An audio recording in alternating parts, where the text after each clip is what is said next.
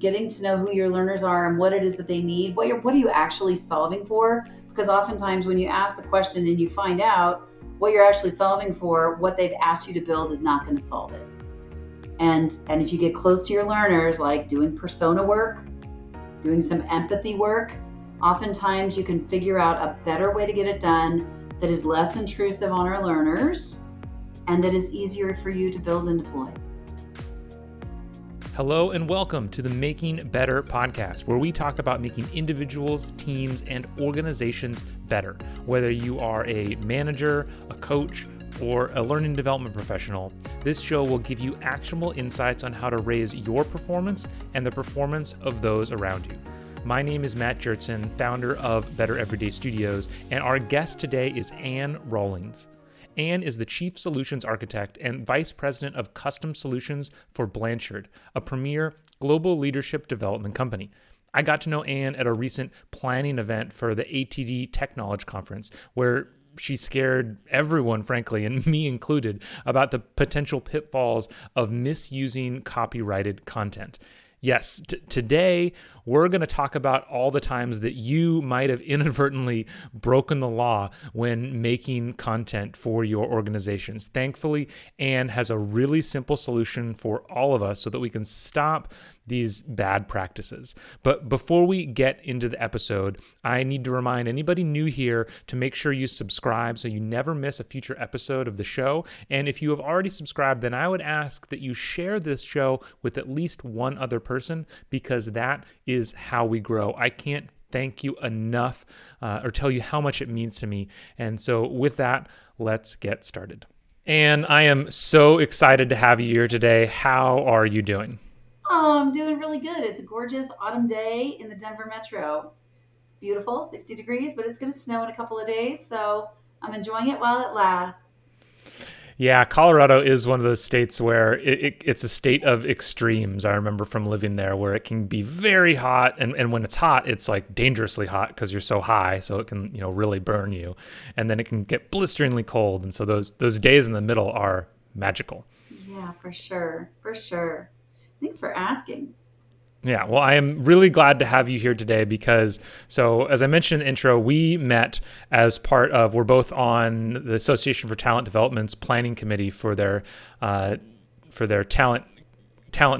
knowledge conference. Yes. And when we were at dinner, we were talking about intellectual property and protected content. And I know you scared me. You scared other people at the dinner table. It sounds like you give a lot of talks where you kind of scare people around this subject. So, but the good news is that you have some great solutions. It's not just be scared. It's be scared of doing it wrong, and here's how you do it right. So I'm really excited to have this conversation. And to set the stage, what I want to start with is when you talk about protected content, and you care about this a lot. You see this a lot because you're at Blanchard, which has a lot of content that you yourself are protecting. And so when you say protected content, what do you mean? Yeah, for sure.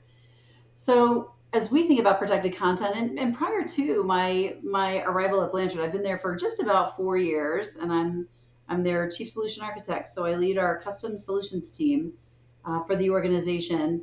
But before then, I was leading an instructional design team, and we were building custom work product for clients across every industry that you might imagine.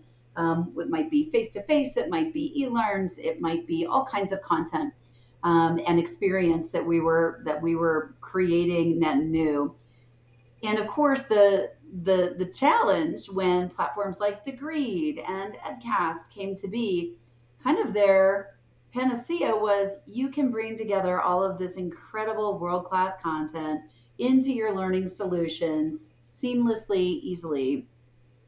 And that sounded really, really great.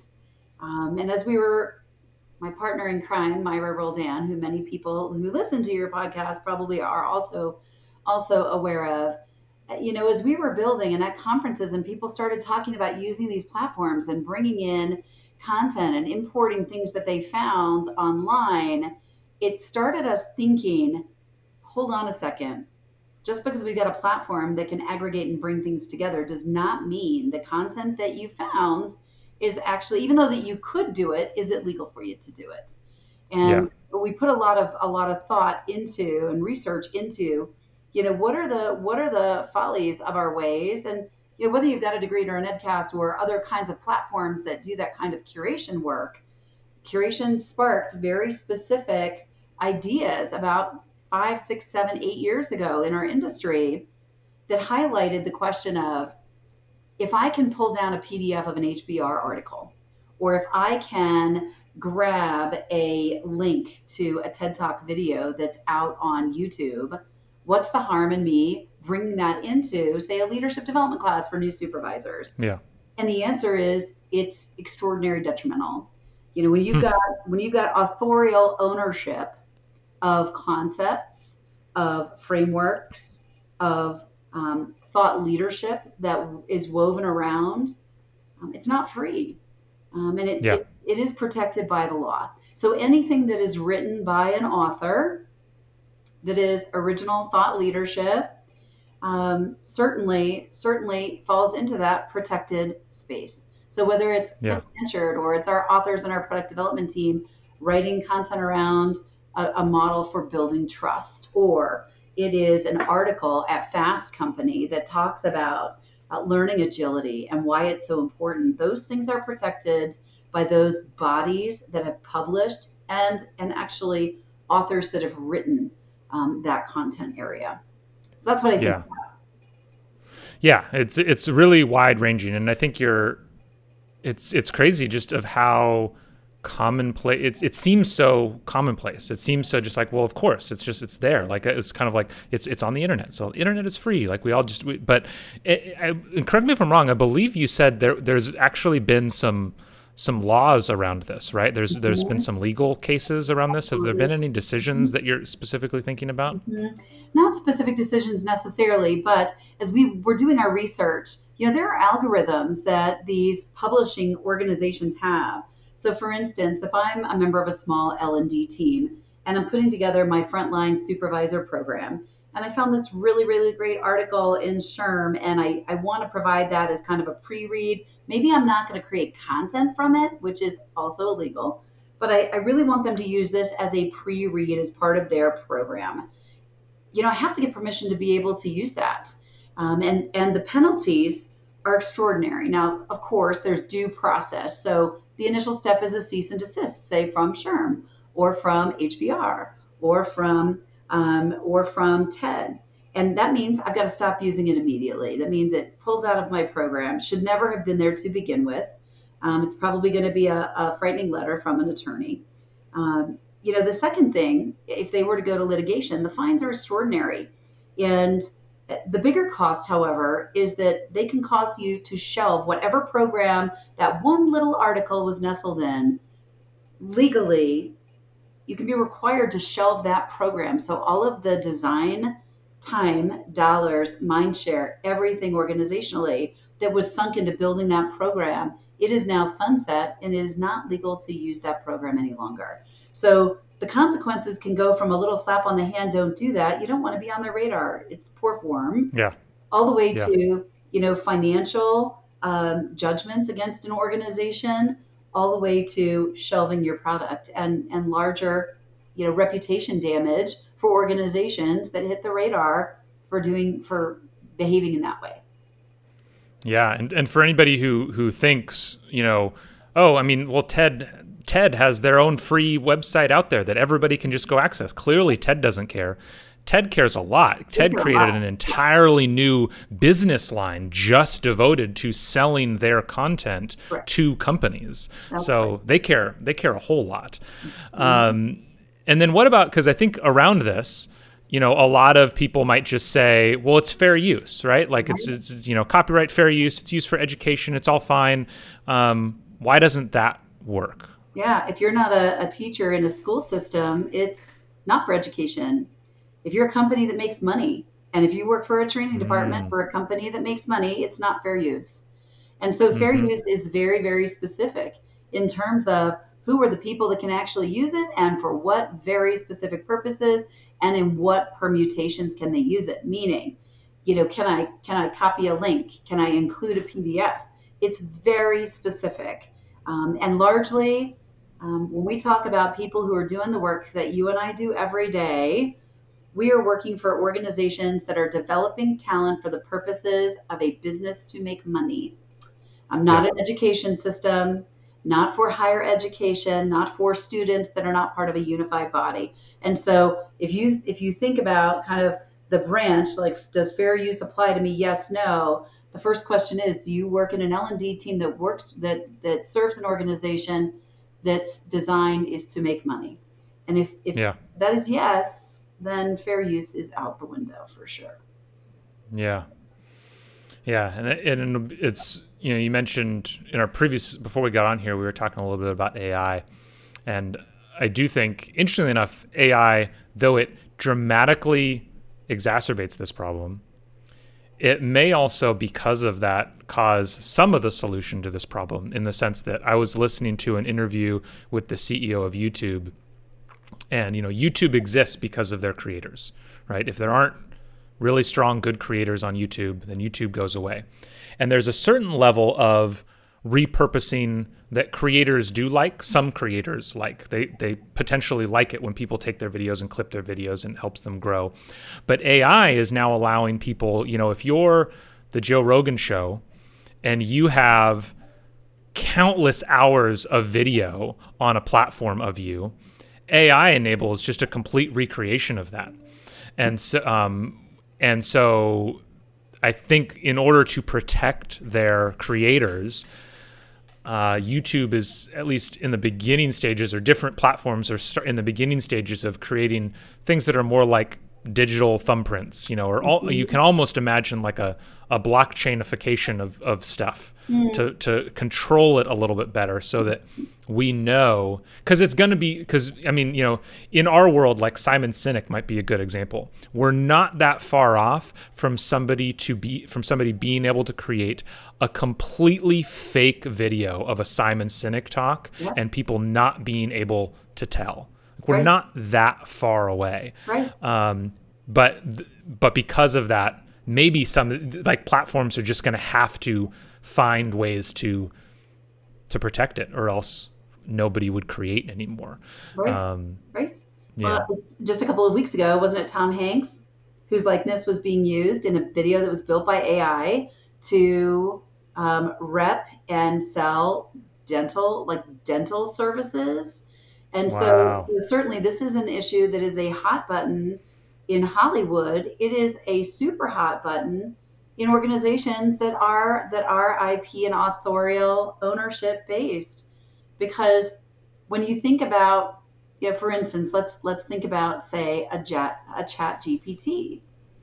How much stuff is out there that has been kind of ingested from all of the sources that we've talked about today, from Yes. Harvard, from HBR, from Fast Company, from um, all of the periodicals, and suddenly, you do Myra Roldan again. She's my best friend. She's actually here with me this week. She's working upstairs in the office upstairs, but she actually Nice. did a quick TikTok video that was using GPT, and it's on the same line of discussion.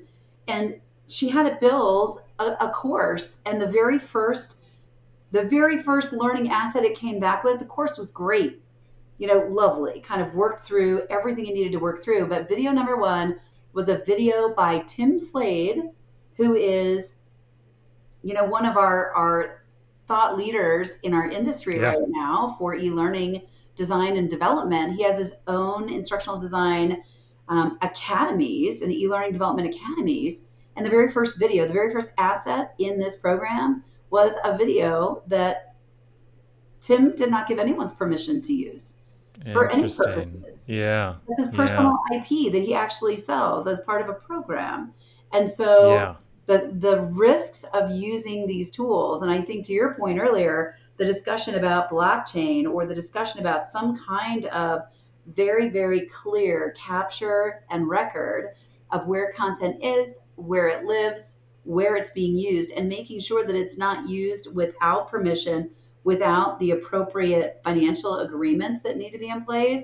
I think that's the Yeah. next frontier, because right now it's like AI has arrived and It's almost like the horses have run out of the ring, and we're going to have to Yes. do a lot of work to get those horses back in the ring and get the right protections that and the laws haven't caught up with it either, which means there's going to be a number of No. years where things are going to be a little out of hand, for sure. But And there people, and yeah, there's lawsuits against OpenAI right now. You yes, know, there yes, are lots of authors and artists who are saying, "Hey, I never gave you the right to train on my data." And I do think there is a potential world, and I think this is probably the right world, that you only get to train on your data. Like, that's right. and that would be, it would be great for a company like Blanchard. You have so much IP, you could create a really good AI model based off of Yeah, your IP, yeah, and you have enough that it would be good.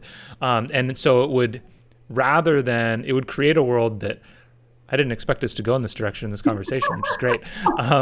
It would create a world that would incentivize the creation of IP so that you could train AI models and then leverage it all the more, versus incentivizing being the person in the back who's not really doing anything yourself and just kind of like using the work of others to build off of. yeah. It's interesting.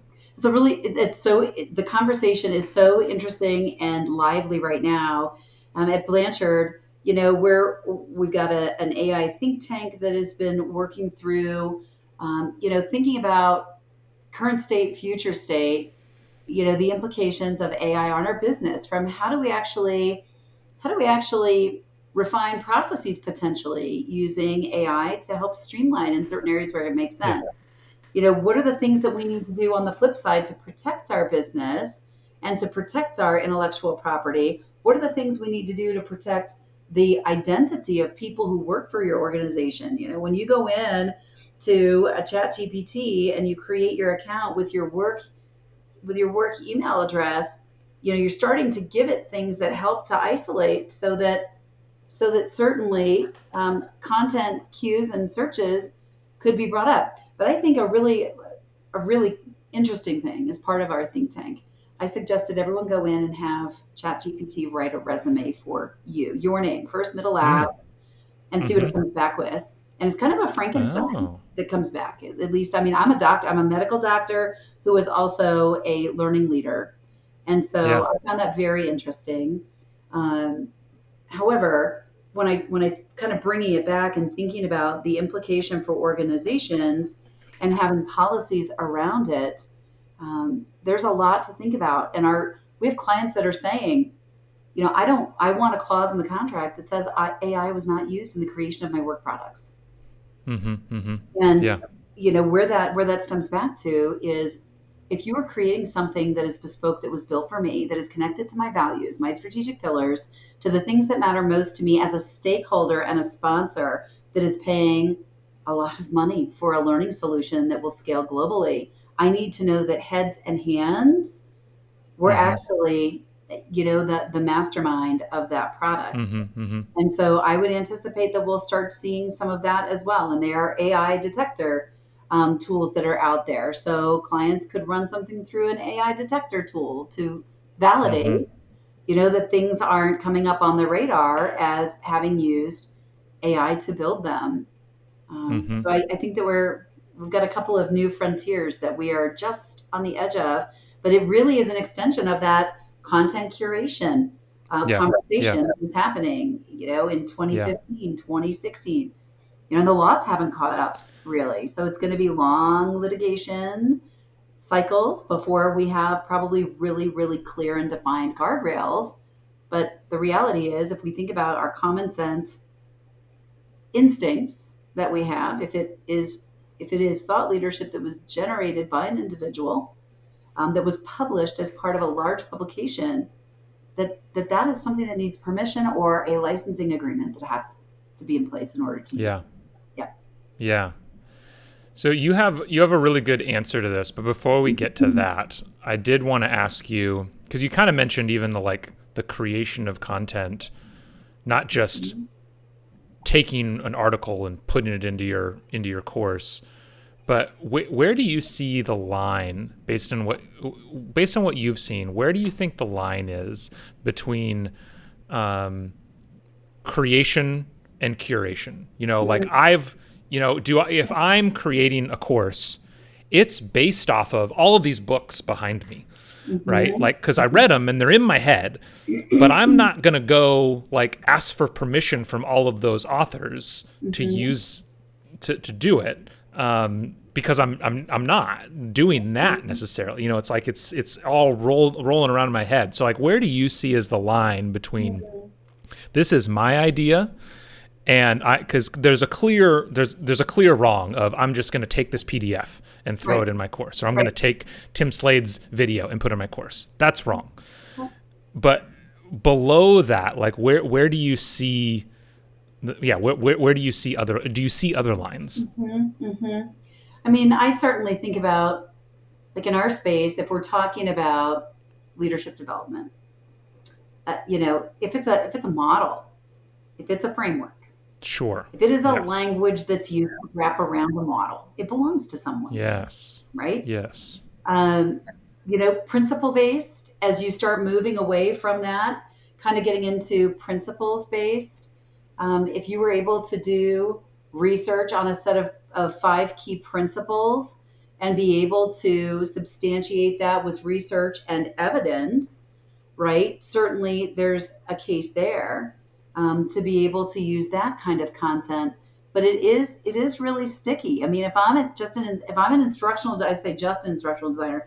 I am just an instructional designer, right? I am not an expert Yeah. in flight, and so for me to write ground school training, I'm getting all of that from somewhere, whether it's Mm-hmm. hiring a subject matter expert and doing interviews with subject matter experts to pull my content. That certainly is an option. Um, but Mm-hmm. but certainly for credibility and basis, and to stay safe, you know, the typical instructional designer is not a deep learning expert on a lot of the topics that we write about. And so Yep. it's whether it's having those internal experts inside, maybe supporting it Yep. with some research and citing that research, that Yep. supports kind of your subject matter expert's position. I think that that's a safe place to be for sure. Or Yep. using organizational content that's happening in the organization, being able to cite things that we are seeing that we know work, citing things that we know don't work. We want to avoid this kind of practice. And so building your learning on what does work based on actually body of evidence that's right here in the organization. Um, Yep. I think that certainly rings true as a safe place. I feel like when as I'm listening to you talk, it's really saying like, be bolder, be more creative, and come Yeah. up with and have your own stuff. Like it's making me feel really good about really early on in my when I was first getting into instructional design, and I was reading a ton of books about how the brain works and all this stuff, and I came up with this idea of just like, okay, like good, in order to get behavior change, you need specificity, connection, and context. And now that's my model that I talk about all the time: specificity, connection, context. Like I do talks on it, I've written articles on it, and it's just a thing that I made up, and so it's mine. Right. But it's for the instructional designers out there, it's about like having that belief in yourself of like, you can do this, like we can all do this, we can do the research, talk to enough people, and like you don't need to use, like you were saying, the model that this other person used. Now sometimes there's a reason to, because it's research backed and it has like, and there's like a particular thing that you're trying to get, but that research costs money and it took time, and so it makes sense that you would find a way to credit them or get their permission, or whatever it is, depending on the situation. Right. And I'll use a beautiful example from one of my clients at Blanchard. As we're putting together a program, they really wanted to touch on how do we help people to think through their decisioning and identify if their decision is sound as a leader in an organization, right? Sure. There's tons of models out there on Yeah. decision making. Yeah. If their CEO had the simplest model, right? Excuse me, their CFO, how does it impact our customer experience? How does it impact our revenue growth goals? How does it impact our bottom line? How does it impact our people? Like that's how we want you thinking about it and actually giving thought. And it's so simple because again, it is based on the body of work that is happening around you. it is easy to put that kind of a framework together versus going out and pulling and trying to extrapolate or license someone's, financial advantage decision making model, Yeah. right? It's a much more common Yeah. sense approach. Like you said, you observed, you saw certain things that were common and inherent that would benefit. And to be able to almost categorize these based on what you've seen, sometimes simplest is best. And Yeah. that's what we've got to work with. And it's quickest to deploy, right? And that body of work that we can base our observations on is right in front of us. Interview senior leaders at the organization, interview Yep. customers, what's going on, interview subject matter experts, get their perspectives on things, Yep. right? Yep. A lot of that can I live love it. inside the organization, lots of it. Yes. Yeah, I love it. But then, kind of like we said, there might still be times where you do want to use this Yeah, stuff. You sure. do want access to it, and that's why. And plenty of large companies, that's where a lot of their training budget goes. Is it's to go purchase IP. But there's a lot of learning professionals out there. I think the most common learning professional out there is the solo learning professional. They Yep. do everything. You don't know what their job title might be. Training manager, it might be instructional designer, it might be who knows what. They're by themselves. They have very little budget. What if they have this book, they just really love this book, or their whole ethos is around this one way of thinking. What can they do? Hmm. That's such a great question. And it's a really important one because it's not just about building artifacts for formal learn. With COVID changed the way we think about learning, journey-based, spaced learning over time, highly blended, happening within the flow of work, right? Those are the things that we're seeing everywhere. And a lot of that at Blanchard, the way we approach a lot of kind of the connective tissue, the things that are happening in the moment, our quick access to resources. I'll use the leadership context. I work for a leadership company, obviously. But this could apply to just about any domain area that you'd be building learning. We've had our formal program on XYZ concepts, and I want to provide a selection of tools, maybe a virtual library or some digital resources in the moment of need. Like, I'm not going to give this to you now because you've already learned some things. I want you to apply them. And then as you need more, you can come back. We've got a library of freemium content that's written by our authors that we use, right, to provide Mm-hmm. that. But prior to joining Blanchard, we were still working to the same aim. But how do you get those digital assets or resources that are in the moment? And we had a client, a large global client, who really wanted this to be this virtual library. And so they called together so many really great links, and we were like, we can't use them. Yeah. These, right? And of course, it's still an area of learning for people in our field, for their leaders, for leaders in talent and HR who might not have that deeper understanding. And so there was some education around that of why we can't just wholesale take these, even though they're not part of the program. They actually are. If we're directing them to them, they're going to Yeah. have our IP addresses, you know, Yeah. by the hundreds banging on this article. That's problematic. You can't do that. You don't own it. And so we put together a curation, basically a curation journal, and we had each of these links. We went and contacted each of the owners, and we found out if, would you allow us to use this article in a collection of resources? It's not part of a formal delivery program. It's in the moment of need. We want to give them more to be able to round out. Guess what? Half of them said no, or you need to pay me for it. But guess what? Half Wow. of them, about half of them, said, you know what? That's actually really good for me. I'm a small author, and Mm-hmm. I posted this blog post, and yeah, that'd be good for me. And so in that, we Yeah. captured the email, which was their written permission. We took that, we embedded it into this Excel workbook, and so we had written proof of the express permission for every single digital asset link that we were using in that program. There And you so go. yes, and so that allows really great things. It covers your bases. It provides a permanent record of the request, of their response. And it allowed us to move forward really with a good, clear conscience, knowing that we were doing the right thing by client, doing the right thing by all of these really great authors who had important points of view that we wanted to be able to share. Yeah, and it might sound intimidating, but I can't imagine that's really it's not that much work when you in the grand scheme of things when you think about it, just like taking the time to reach out to the dozen or so folks that you want, to a couple dozen people or probably less depending on the program, keeping track of it. It's not that much work Right, really in the right, scope of everything else that you're doing. And based on what you were saying, it sounds like it probably also, again, talking about incentives, it creates a world where it probably incentivizes you to go hunt for those lesser known but brilliant yes, people and things out there. Like everybody knows about, the top 5, 10 leadership development books out there. They're cited 1,000 times. They're probably generally going to be the ones that are like, no, we want you to pay us. Whereas if you find the other people who are still doing brilliant work, who want to or are looking for avenues to work with organizations, right. it creates a great incentive structure. It's lovely, and it could be something. For instance, someone writes a really compelling post on LinkedIn. Read an article on LinkedIn.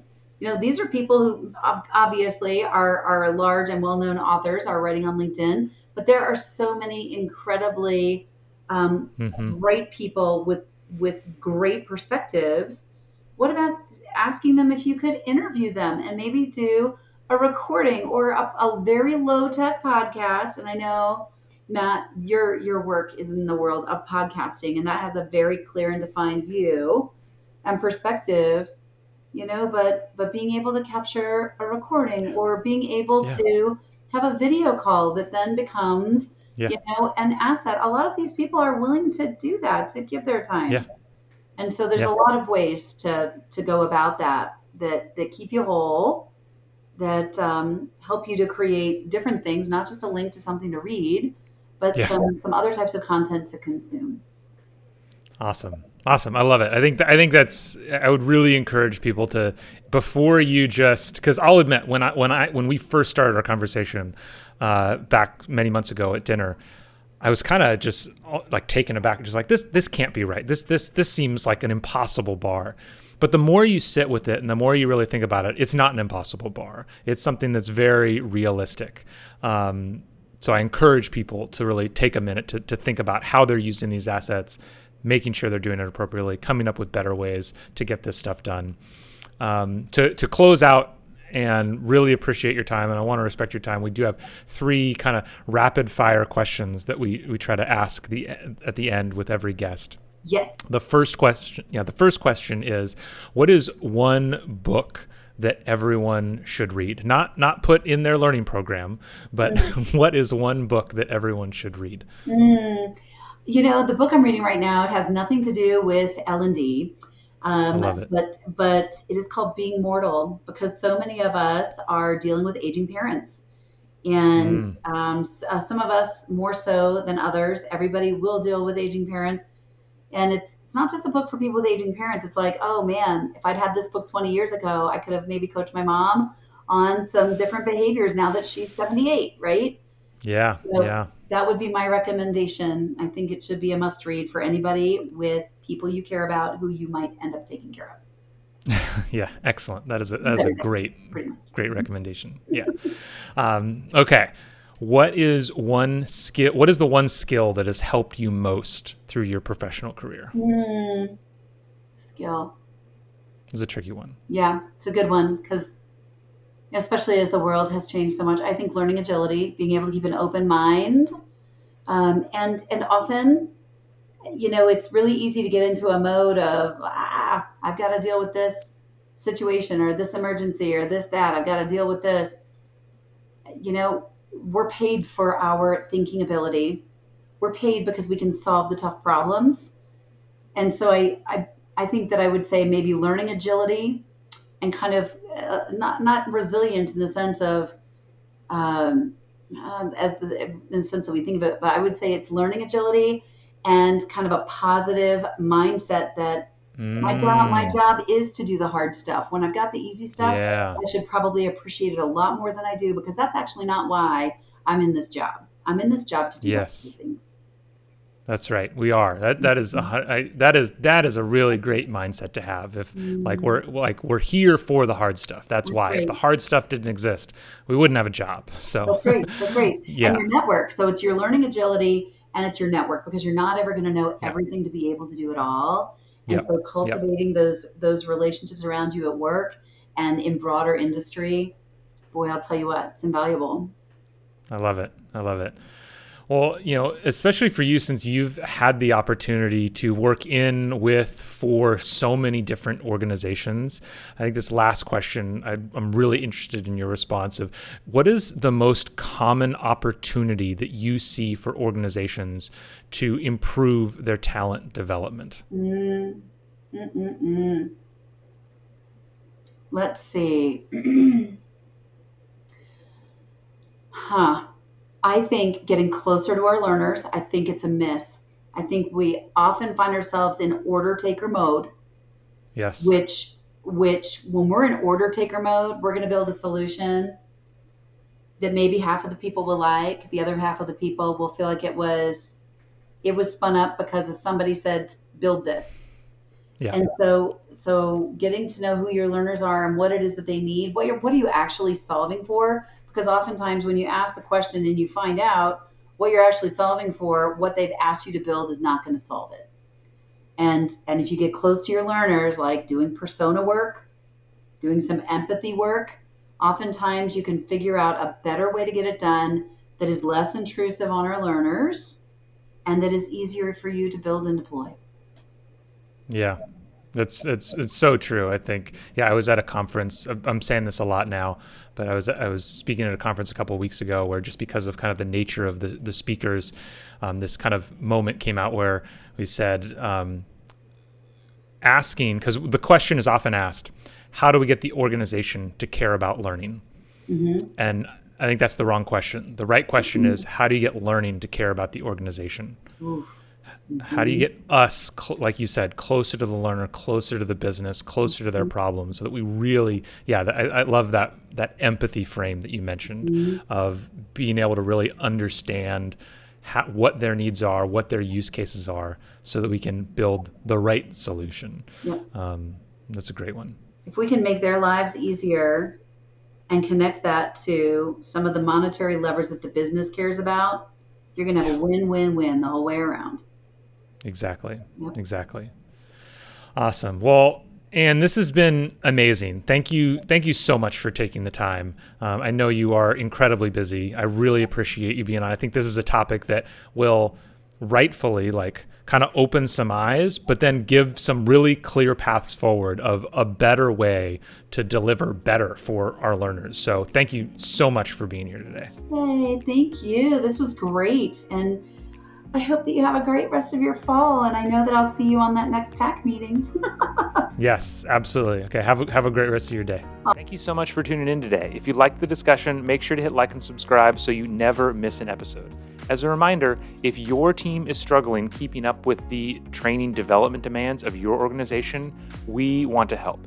Better Everyday Studios is a full-service instructional design team that can help you with everything from ideation to actual content creation and delivery. Please reach out to us using the link in the episode notes below. Have a great day.